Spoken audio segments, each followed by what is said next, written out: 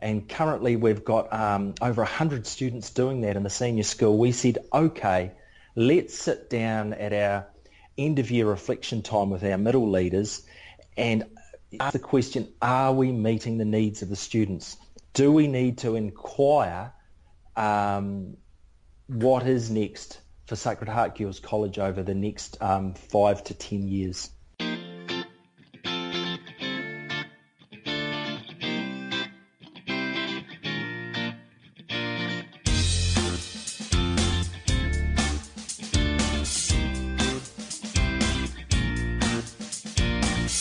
You're listening to the NZPE TeacherCast, a podcast sharing some of the inspirational stories from amazing teachers and educators within New Zealand and around the world.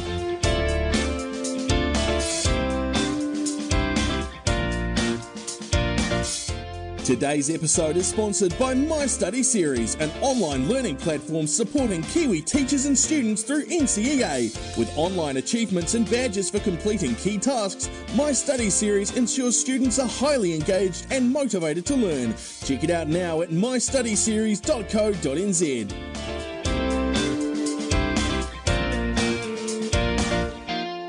Kia ora everyone and welcome to episode 18 of the NZPE TeacherCast.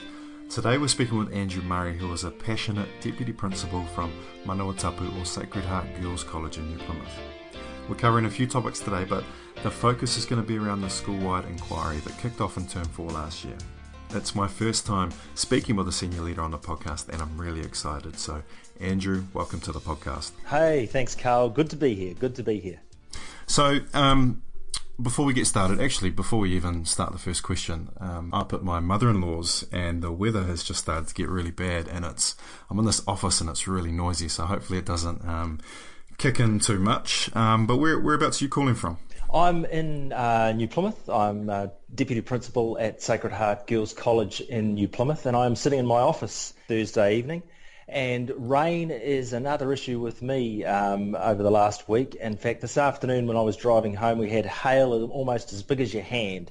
Well, I'm exaggerating, but it was incredible. Over and just look at it. Amazing. So we may get a deluge during tonight's session. So we'll wait and see. All good. My daughter, I've got a son and a daughter, a 2 and a 4-year-old, and they saw hail for the first time a couple of weeks ago, and it blew their mind. They ran for their gumboot and jumped down on the deck. It was pretty cool to watch. Yeah. I remember that feeling. With my own daughter. Yeah. So can you tell us a little bit about your teaching background and experience, and a few tidbits about your school and the students you teach? Right. I'm been teaching since 1994. I started at Francis Douglas Memorial College here in New Plymouth. I'm an old boy of Francis Douglas, and I went back to my school to begin teaching. Along the way, I've had a number of experiences. After becoming registered, I went to the United States for a while to do a bit of study, and then I ended up, like most Kiwis, I did a bit of an OE and ended up in Australia. And taught in some couple of schools in Australia, which was a fantastic experience. And I think of some of the things that we are doing today, which are cutting edge in New Zealand, and some of the things were occurring in Australia at the turn of this century, especially something like the flipped classroom. That was something that was being spoken about at that stage. So I came back to New Zealand in about the year 2000. Where I was Director of Religious Studies at St Bede's College in Christchurch. And after a couple of years there, I moved to Francis Douglas again, where I was boarding master. And from there, I went to St Mary's College after a number of years in boys' schools. I thought it was time to try out single-sex girls' schools, and they've been very good to me ever since. So I was Dean at St Mary's Girls College in Wellington, and then that's led me to my current role in 2011 to now, where I'm Deputy Principal at Sacred Heart Girls College in New Plymouth, and my primary responsibility is the senior school, which is 11 to 13, and I lead the curriculum leaders here at the school.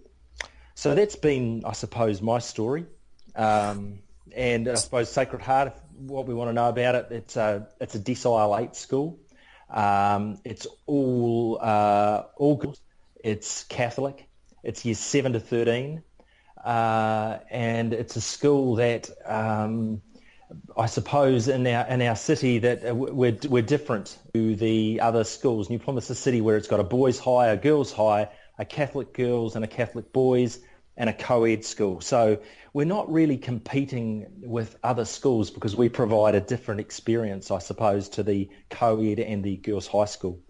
So you've quite a few, you've got a teaching experience, and you had that time in Australia, and you have done Francis Douglas. Is that a co-ed or is that a boys' school? Francis Douglas is male version of the school I'm at here. It's all boys, years 7 to 13. Most notably famous, it should be for its academic results, but it's also famous at the moment because it's the former school of the Barrett brothers and also Conrad Smith, All Blacks. So nice. That's very, very, very highly thought of as well. So what would you say is the biggest difference from going from a boys' school to a girls' school? I think it's my experience. It's the motivation. I suppose the girls from day one of the year are switched on, and they want to know what they need to do to get their results. Okay, while the boys, I noticed, are more of a focus on the externals of the year, while the girls, let's get all our internals, let's get excellences for those, and then we'll face the externals later on. So that's the difference, I suppose. Both all boys, both had a focus on culture, both had a focus on sporting and excellence. And this has been in each of those girls and boys schools I've been in. St Bede's College has a very high reputation throughout New Zealand, as does St Mary's Girls College in Wellington. But I suppose, Carl, I might note and mention tonight too, I've only taught in Catholic schools in my career, and I say to colleagues that I think I'd be lost in a state school. I wouldn't know what to do with myself. So that's something that I haven't done, I suppose.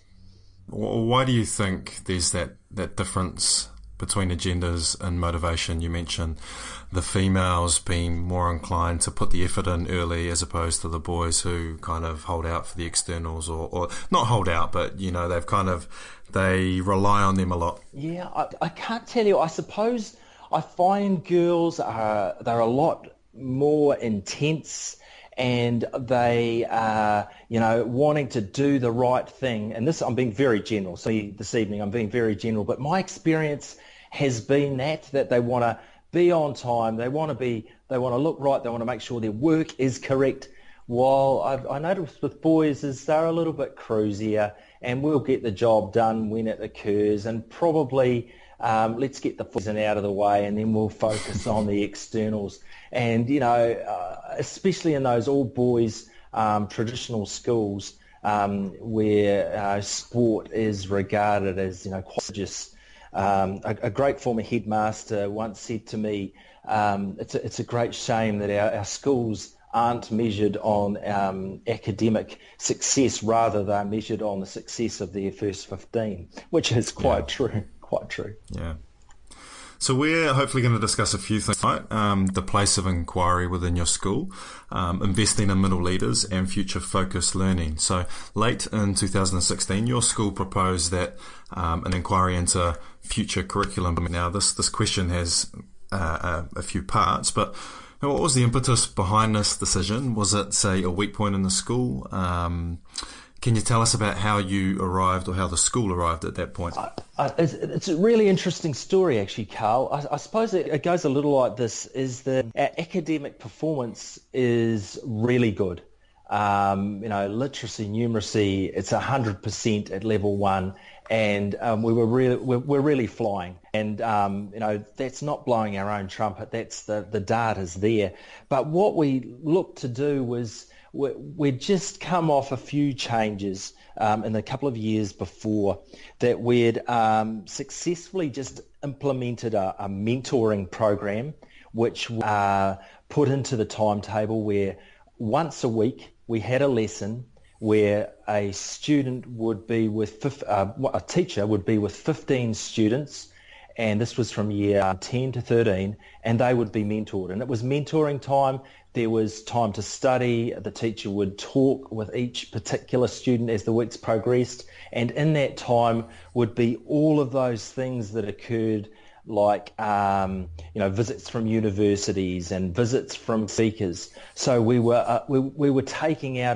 took out those disruptions, and we set a sense of calm in the school. So we were in a position to do something a little bit different. At the same time, we'd also just begun to successfully implement a Learning with Digital Technology program, or BYOD. And we'd done some work with Microsoft, and we'd had a year's contract with CORE, and we were so successful that we went around for a second year with CORE. So we were in a very, very strong position. And I suppose what it looked like is that we had conversations that this learning with digital technology was complementing the whole idea of what pedagogy in the school looks like. And at the same time, so as you can see, I'm building our story, there were a lot of things going on. And then finally, we were in a situation where there was a new subject that was being born in our school, and it's occurring, I think, nationwide, and it's a subject we called Pathways. And that is, our learners were wanting to take subjects that our timetable did not offer. And we wanted to, students were saying, in the traditional English and maths, were wanting to do certain standards, which we could cope with. But there were students that were turning up and saying, hey, look, I'd like to see German, or I'd like to study Spanish, I'd like to do legal studies, I'd like to do event management. And it was things we weren't offering, so we put them all into a class, and they were doing stuff online from a variety of providers. So with those numbers growing, and currently we've got over 100 students doing that in the senior school, we said, okay, let's sit down at our end-of-year reflection time with our middle leaders and ask the question, are we meeting the needs of the students? Do we need to inquire what is next for Sacred Heart Girls College over the next 5 to 10 years? And that's where the inquiry began, I suppose. So when the students were wanting these subjects that you weren't offering and you placed them, were they just in, say, one or two big classrooms, or were they aligned to teachers that could support them through that online learning that they might have been doing that maybe your staff weren't trained to do? How did that work? So we've currently got two staff that are the Pathways coordinators, and they are working with outside providers, e.g. and aligning them with teaching staff outside of the school, e.g. Takura, or it could be at other schools or other providers. So they're coordinating the nuts and bolts, the logistics, if you like, but the content is being done by that specialist teacher from elsewhere. And it's really problematic because the sorts of things that our students are wanting to do, it's really hard to find a staff member that has that particular skill set, or even to have a staff to cover it, with one or two students, like my example before is event management, or we've got one student doing sound engineering, and they're doing that with a provider. Now, it's what the student really wants to do. They're highly successful, but it's tough for us to cope. And it'll be really exciting over the next few years to see where this goes. I think it's really powerful that the school can acknowledge that it's something that they don't offer, yet not shut the door in a kid's face and say, well, actually, no, we're going to go and find a way that we can make this happen for you, and seek outside support and outside help. So that's and I know that's hard, and you said that brings up a whole lot of problems, but I always say that problems are good to have. If you have problems, it means you're challenging the status quo, you are pushing the limits, and that's why those problems are good to have. Outstanding point, Carl, because This is the conversation our Hof group had, is that, who's at the centre of this? It's the student, and are we meeting the student's needs? It wasn't, this is the subject I teach and this is what it's going to be. It's how are we going to adapt our subject? How are we going to adapt what we are on offer? Because in my opinion, and it's been shared by our Hof group, we're at a watershed moment in education with a lot of changes occurring. Yeah, I like that. You gave me access to some documentation to help me prep for this interview, and within that there was this great quote by John Maxwell from the book Great Leaders Ask Great Questions, and it went like this: if you want to make discoveries, if you want to disrupt the status quo, if you want to make progress and find new ways of thinking and doing, you need to ask questions. So how important is that for us to be challenging the status quo or disrupting education? Hey, it's mighty hard, Carl. I'll tell you what. It's I think in terms of our example, as I answer this question, you've got to develop that relational trust. You've got to develop a culture on staff that everything is going to be okay. There is going to be change, but we need to ask hard questions, and you need to prepare for people to have those to face up to some of those hard questions. And there was a lot of preparation that sort of has been done around that. And I'm excited when I look around the room with my Hof group now, because they are people that have been on a journey. We've been on a journey together. But I suppose one of the things we talked about was that, as educators, we want our students to be critical thinkers, to question and to be critical of us. And we teach them to, cite data, and we teach them to, that the teacher doesn't know all of the. We want them to challenge us, but sometimes I know as SLT, we don't like it when you've got somebody on staff that says, "Hey, I don't know if I agree with that." It makes us uncomfortable. So I suppose one of the things that we're saying is, as SLT, as middle leaders, let's encourage those voices. And let's encourage those conversations, because some of those people that are disruptors are actually going to be an important part of change. And I've been a middle leader for about 9 years now, I think, and I've seen this firsthand in a number of occasions where middle leaders just shut up shop and they're not prepared to contribute because they're scared of having those difficult conversations, or they're scared of, I guess, any sort of kickback from senior leadership, and they don't want to be put in that position. I think it's so important that we are asking those tough questions, and we are trying to challenge the status quo, not be prepared to I guess accept everything at face value and dig a little bit deeper, because that's where a lot of change and adaptation and adjustment is going to come from, really exploring a little bit deeper. I agree, Carl. I call this a peer on staff. She calls this messy play, and I encourage this messy play. So often as a middle leader, you get to your meeting and you've got the list of jobs to do and you want to get through them, and then we'll get to next week's meeting. But what I'm trying to encourage, I suppose, is that it's all right to have, and of course we don't want to do this every week because nothing will be achieved, but hey, let's just have some conversation. Let's have some debate and just see where it goes. And, that messy play is good stuff because it's classic inquiry. Inquiry doesn't have to have an answer, eh? No.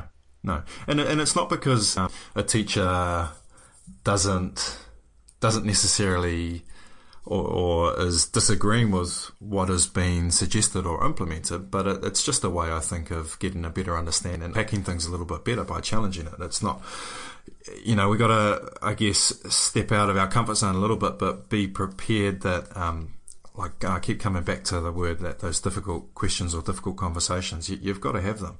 And that messy play is the perfect place to have it. But we just all need to be aware that there are going to be 8, 9, 10 different opinions, and we need to respect everybody's opinions. And it's not somebody coming out and attacking. Nobody's attacking each other. It's just ongoing learning. Exactly. It's that creating a culture of a safe culture. It's creating, which is again, I suppose, connected to some things that we've got going on at our place, is that we're part of the restorative contract and PB4L, and some of the work we do, we're a very relational school, and because of the way we approach problem solving, it has created a culture where, it's all right to actually question. And it's, as SLT, I think, we're pretty transparent about stuff, and it's open door. Hey, come in, let's chat about it if you don't understand or if you think there's a better way, because especially with those middle leaders, they're the leaders of our school, eh? You know, I've got a little sort of a term for them, I suppose, at the moment. I'd like to rebrand them actually just leaders of learning, because they're leading their little area, but they're actually leaders in all sorts of aspects of the school. You know, if you haven't got these middle leaders ticking, it doesn't matter how mighty your SLT is, you're going nowhere fast, eh? I agree. So following on from that quote I mentioned before, did the school develop a focus question to guide this inquiry that they were doing with the Hofs? Yeah, we I suppose it's all a mindset change too, and this, we may talk about this later on, is in term 4 we create time for, as probably many schools out there do, we create time to sit down and reflect on the year, and our Hof group kicks off these particular days, and we take a day, and it's not about logistics, it's not about nuts and bolts, it's not about what day you're going to do your assessments next year. It's about true reflection on how things have gone, how we could do things better, and ask some difficult questions about your own leadership practice. And that's when we started to develop this question. And our head of faculty inquiry question was born out of this particular day. So it was co-constructed, if you like. But that question emerged before the summer break. And then after doing some work with me and some people at Victoria University, we then again fielded that question to the staff, and we got them to brainstorm around that. And that also was the success of why this question is because there was buy-in.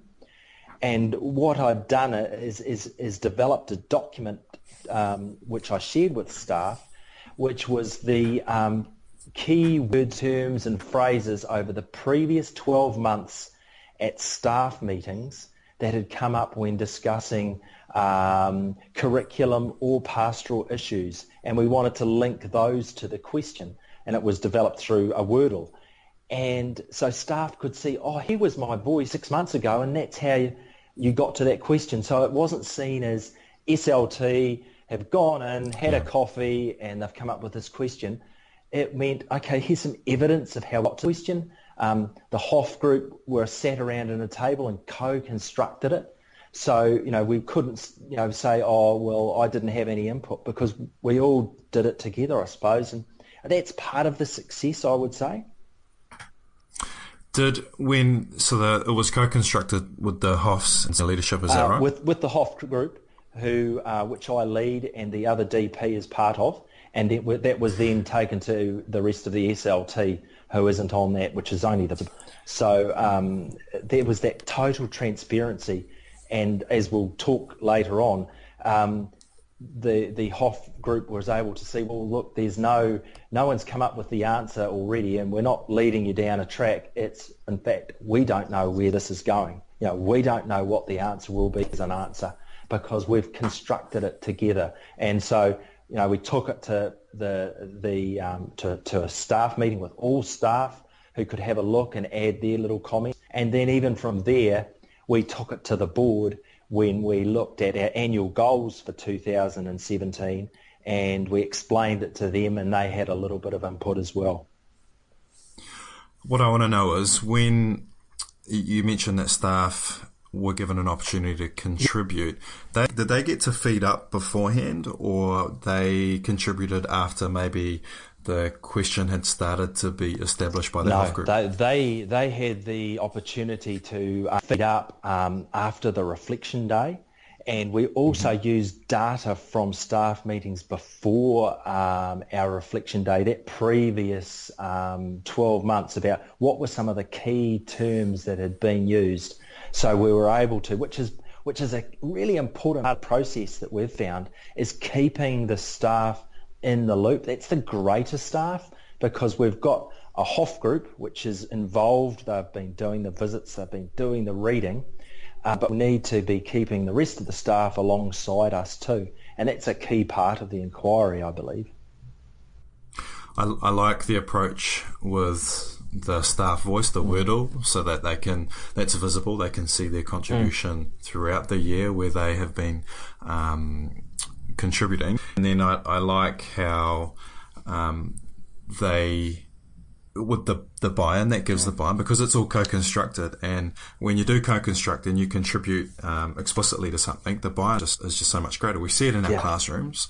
You never want to, I encourage my staff to not plan their year, in term 4, plan out the next year, because the cohort they're going to get in is going to be a lot different, and who knows whether what you plan now is going to be relevant to our students, meet their needs. So when it's co-constructed with those students, and the same thing with your staff and your HOFs, the buy-in is just so much better. It is, and in fact it's quite ironic, I suppose, you bring that up, because one of the conversations that's popped out of the inquiry so far has been learner or student agency, and are we doing enough of that? Because we've sort of had an aha moment of going, well, we're asking and doing lots of feedback and feeding up to greater staff, but in our classroom, are we doing that enough? And so there's even more questions than answers, I suppose. Yeah. So fast forward to the start of this year, was there any groundwork that needed to be put in to get the inquiry up and running, or was it this kind of, I guess it just flowed on from term 4? Yeah, it just flowed on. We were in probably, I'm a great believer of the time must be right to do particular projects. As I mentioned earlier, with our Learning with Technology project a couple of years ago, it was the perfect time, because we'd had a staff member who had been awarded a scholarship through Microsoft. I'd bonded for 2 terms out of school to do some work, and we also were on the core contract, so we brought together some intellectual property. With this particular inquiry, it again was an illustration of that perfect storm. We've had one of our DPs return after a year's leave, and she's doing some study at Victoria University in that master's paper, a master's course, which is very highly thought of down there. I think it's to do with secondary school teaching. And at the same time, I was awarded the NASDAP scholarship to Auckland and the Bay of Plenty this year, to go and look at schools that were doing innovative practice. So that gave me an insight. And our head of science was awarded a Royal Society scholarship, and he spent the first 2 terms away from school having a look around at his schools and his own practice, and to develop his own inquiry. So as you can see, Carl, it just all sort of came together that the time was right. And as well, results are going well. So we're at a point that we're able to perhaps make changes. It's not as if there is a key aspect that we might be struggling in. Right. Yeah. Hey, just going back, did we establish what your focus question about the inquiry was? So our focus question was, what will an innovative learning environment look like at Manawatapu Sacred Heart Girls College?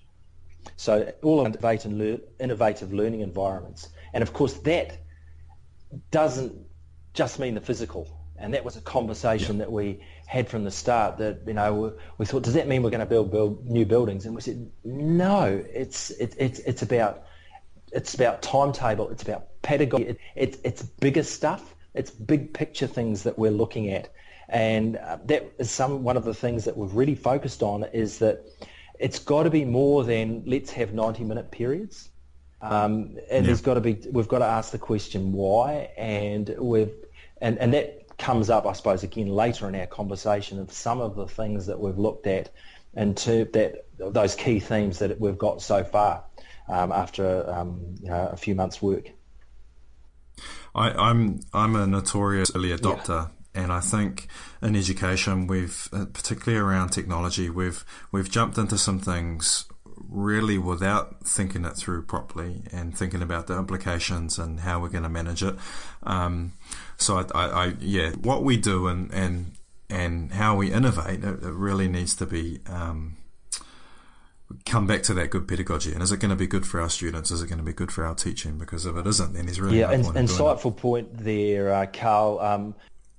You've obviously got a really high-functioning staff. Yeah, there's scholarships all over the show. What do you think? Why do you think you're operating at that level? Number of reasons. I think first of all, we've got an outstanding principal. She is just one of those great leaders, very relational, inspires people, treats people really well with a lot of respect, and really values people and wants people to grow. It's like that sort of classic sports coach, that sort of Belichick from the Patriots, or that Alex Ferguson from Manchester United. She wants to grow people to be successful, and you can't help but want to just do well. And then underneath that, we've got so many super talented teachers who love our environment. And, anywhere else, some of our classroom teachers would be middle leaders, but they choose to do what they want to do because that just makes them happy. And so our Hof group, we've been really lucky that we've seconded maybe about 4 extra people onto the Hof group who we see as innovative thinkers that have contributed to this journey, and having those extra ideas, those specialists, those people that ask hard questions, different personality types, has just been part of our success, I suppose. Isn't it amazing when you have such a stunning leader? And I feel for some teachers out there that haven't. I mean, you know when you've got a really good leader, and I know that there are teachers out there that just haven't had good leaders. My fantastic leader in education was Prue Kelly when I was at Wellington High School. Oh, yeah. She was absolutely stunning, and it really frames the entire school and the staff, particularly the staff, when they feel respected and they're given the ability to branch out and take their passions and run with it and try all of these things without fear of being reprimanded or told off, and they have their full support of their principal. It just makes such a massive difference in your ability to teach well. Yeah, you're so right there, Carl. It's I think Paula Wells, our principal, is someone like that. She'll go into bat for you. She may disagree with you, and it's that classic. If we can close the door, and we can totally disagree, but when we walk through that door, she's. And I think the staff feel that. Yeah. And I'm same philosophy as you, Carl, in terms of the schools that I've been at. I've got to be honest, I've been attracted to because of the principals. The leaders of those schools have inspired me. I look at St Mary's. I went there because of Mary, who was a fantastic leader at that school, and someone who was very innovative and created change and inspired others. And I think that we all need those role models in education to make us. It's a part of why you get up in the morning. There's someone there to inspire you. Yeah. One thing I'm a massive fan of is seeking help and support from people who are leading or already innovating in our current space. So throughout Term 2, your school worked with a couple of other schools, and also you had some guest speakers, or a guest speaker from Hobsonville Point. Can you tell us why you took this approach and what the highlights for you and your staff were? All right. Okay. So we were very selective, and again, this was feeding. If we had a staff meeting, and we talked about our area of research, and we talked about share and feed into us, some schools that we should be going to visit, and we generated a big long list. And of course, we haven't got an endless budget, and we ran on the smell of an oily rag, but we sent people out to schools that people had read about, things that they'd thought, oh, this is going, I've heard some really good things about the school, let's go visiting. And we went to Auckland and went to schools that were similar to ours, year 7 to 13 schools, all girls Catholic. We went to schools around Taranaki that they were doing in terms of innovative stuff. And I'm not going to embarrass them, but I will. Patea Area School in Patea is doing some fabulous stuff. Do a Google there, and you'll find that some of the innovation that's occurring there is just superb. We targeted some schools to look at, and we sent people on teams. We sent people out either 2s or 3s, and the reason for that was so people could look with different eyes and then come back and then put together what they heard and saw. And this is a very similar method that we used when we put together our own mentoring program about 4 years ago. We sent people around the country to look at other schools, their mentoring programs, and we sent teams because one person going away may just see it with one lens, but 2 or 3 people came back with different viewpoints. And we also put together that were looking with different lenses that were not in the same faculty or science and maths together. It was, the head of arts and the head of science went together to Patea, for example. So it was different individuals. Again, with this whole theme of the perfect storm, one of our EPs had his son teaching at Hobsonville Point. And, we've all read a lot of literature about that fabulous school and, their wonderful leadership team. But we did some talking and we thought if we sent people to Hobsonville Point, perhaps we might be distracted by the bells, or, the different things they're doing with the buildings. And we may feel, get a little bit down because we can't do that sort of thing here. And we only can send 2 people up there. So our thinking was, how about we bring Hobsonville Point to us and we can get as many people as we can in the room, and we can question a teacher from Hobsonville Point and he can tell us their story.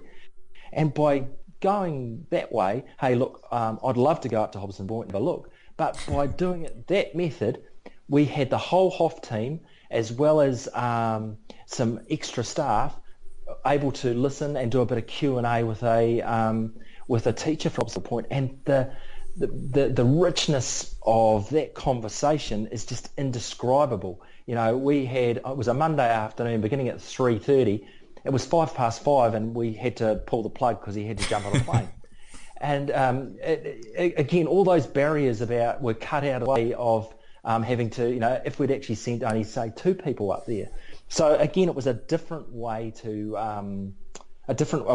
approach the school visit model, I suppose. And it also meant more of the group were able to have a bit of experience with an outside school, because that was our intent. We wanted everybody to see at least one outside school that they had never seen before, I suppose, so that add to their own experience and they could take back to their faculty. I just did a quick Google of Patea Area School, and their header is growing good people for a changing world, and that's so simple, but it's so meaningful, it's so powerful too. Oh, it is. And they're probably, they're far too busy to have thousands of people going down there. But I think it's, I suppose it also could be part of the Taranaki narrative that here we are out on the coast of North Island, and we're not upstate Highway 1. It's a hard place to get to, but it's New Zealand's best little secret. And there's a whole lot of stuff that's happening in education in Taranaki that is just mind-blowing. And, if you take a look at some of those schools, it's worth having a look. It's worth doing a bit of a Google. And there's even if you look historically, there's been some movers and shakers in education that have spent time in Taki over the past, in our history of New Zealand. So, it's a good place. It's a real good place. So, Patea Area School, something that is worth having a look at. Nice. Right. You've collected some student voice and parent voice recently. What are some common themes that you're seeing coming through, and how are you using this data to guide the next step in the process? Right. The parent voice was really interesting because they were really happy about how things go, and I suppose one of their key things was all about citizenship, about resilience, and they appreciated the strong support of the community here at Manawatapu. So really, I think it would be more relevant, I suppose, to spend more time on the student voice, which we're really proud of in this inquiry process. And I say, Carl, this isn't the be all and end all of inquiries, but what I've liked about this process so far is that we are coming up to 12 months into it, over 12 months, because there was the inquiry before the actual question, and it's been lots of buy-in, and it's been lots of individuals. And with the student survey, it was the students that ran it, and they took up until June to finally implement the survey, and it was one of those occasions where you were sort of going back to them and saying, well, how far have you got? And show me what you've got so far. Have you got your questions? And the students would say, oh, not really, as, the student council led it. And you sort of wanted to be, as teacher, say, hey, how about we do this? But it had to be authentic student voice. And that's what it was. So they formed their questions. And so we gave them a morning off school after they had got their survey response, which they did through a Microsoft form, and also a student panel where they had some data. We gave them a morning off school to go into the boardroom and then put the survey together and come up with some themes. And they ended up coming up with about 5 themes and suggestions. And it was really interesting. They talked about things like introducing STEM into the school throughout each of the subjects, and growing that particular area, and even having STEM as a module, which I thought, well, that's really innovative. And they didn't want to have things like STEM as a lunchtime club. They said it doesn't work. It's got to be embedded into subjects and perhaps as a module as well. They were also had a focus on well-being, and they had some work around nutrition and mental health and things like that. So it took a long time, but the students really had buy-in, and they owned the document, which they presented to staff at a staff meeting, and they took Q&A on it, which I thought was rather brave, because there were some things in there which were pretty tough for some staff to hear. Yeah. When they were developing those questions, were they looking at it as an opportunity to shape their future curriculum? Yeah, they did. The mandate to them was given the inquiry questions that the Hofs had, and we said, I gave them a sort of fast forward course of where the Hofs were up to, and I said to them, we're looking for big picture stuff. We're not looking at things like, let's have more maths lessons a week, or let's have a 7-period day, or let's look at some bigger picture things and have a look at a special on what it might look like for our current year 9s when they're in year 13. And as I talked about that, it was really cool that the student council straight away picked up the idea of, okay, we're going to survey everybody, but how about a special panel with our year 7 students? Because they're just coming out of primary schools. They are actually pretty edge in terms of innovation, because the theme I'm seeing around the country, Carl, again, it's real general, but I'm seeing our primary schools are early adapters. They're into this innovation, and sometimes we hit secondary school, there's a whole lot of assessment, and sometimes that innovation stops. And these kids were coming in from schools where everybody had an iPad, where there was team teaching, and there were modern learning environments. And these students were able to put really articulately where they saw education going. So the Year 7 panels were really good, even though, some of them were 12, 13 years old. There was some deep thinking going on. And some of our good results I can see out of those conversations. That's where they got the evidence from. And of course, in addition to those Microsoft Forms surveys. Yeah, and I don't think you're generalising too much with those students coming in from primary to intermediate to secondary, and how secondary are really, cutting off their creativity and that sort of thing. It is really sad to see and hear that that's what people are experiencing. And we can learn from primary, and it's good that the kids acknowledge that. I suppose one of the things too, we can't emphasise. I suppose we've got to emphasise too. It's no fault of the secondary system. It's that we're cluttered with so much assessment, aren't we? Yeah. And that's why I love the Hobsonville Point model of cutting back on not having level 1. That students are going to be burnt out because it's not the assessment, and that's something that as a teacher I think I find hard, and that's something that's been learning for me. And I think it'd be something for our community too, if to say let's cut back. It's not about the assessment. That there's a mindset of, hey, look, it is all about results. No, it's not. It's about process. So looking to 2018 and beyond, how do you ensure the focus and impact of all that really good stuff you've done through the inquiry this year? How do you ensure that that's sustainable moving forward? I suppose we're starting to that stage now, and sustainability is all about our findings, and our findings again are being co-constructed, brought together by the, and those findings are very general. They are being all based on evidence. Like if there is a theme that, for example, one of our themes that seems to be coming up is creativity and innovation have to be expressed and supported in the school. Support those staff that are showing that innovation. It's based on, for example, 2 schools that we visited and a piece of writing by Mark Osborne. So it's all linked to data.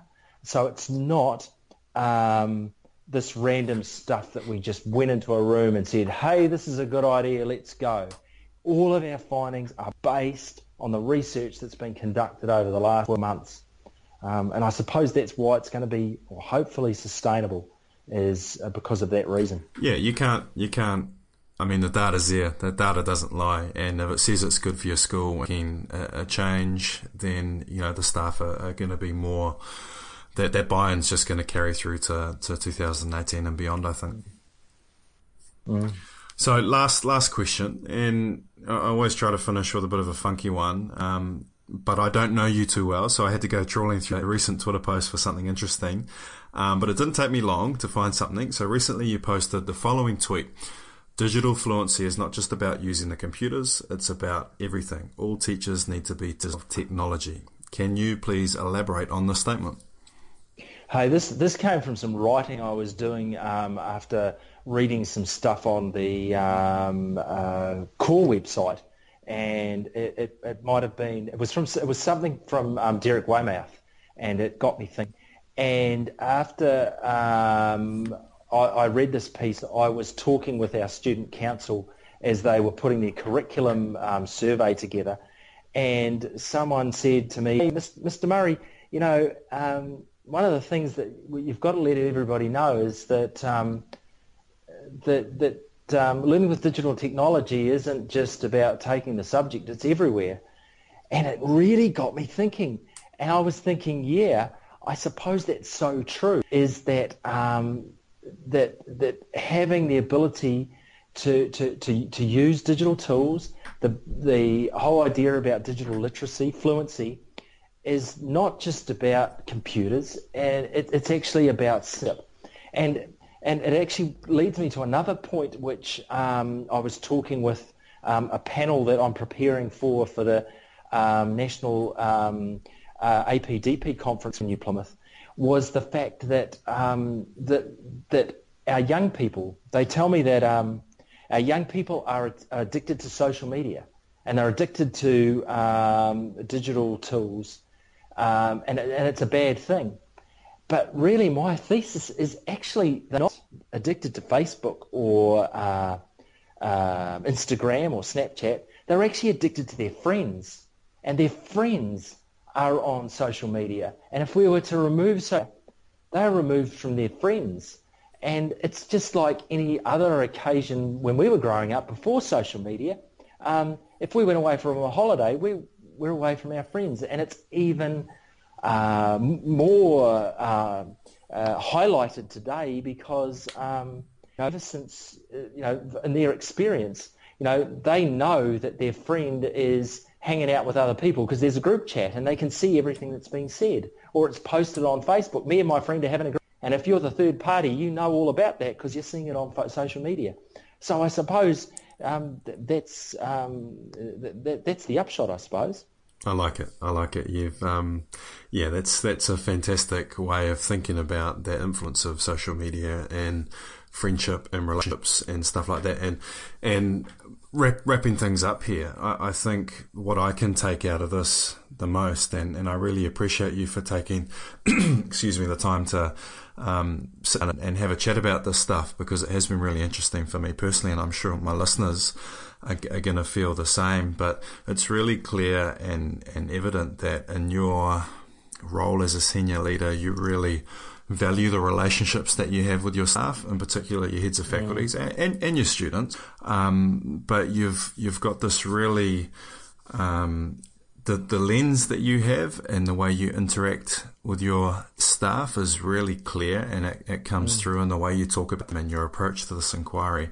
And it's really inspiring to hear somebody talk with such passion around that. So thank you for sharing your stories. And I'm going to take a look and check out some of those schools that you mentioned, and hopefully some of our listeners decide that, hey, maybe they want to come and check out what Andrew Murray and the staff are doing at your school. So thank you so much for chiming in with your thoughts and stuff like that. Hey, thanks a lot, Carl, for your time this evening. And any time, come and look us up here at Sacred Heart Girls College in New Plymouth. I'll buy the first coffee. All right, cheers, mate. All right, cheers, buddy.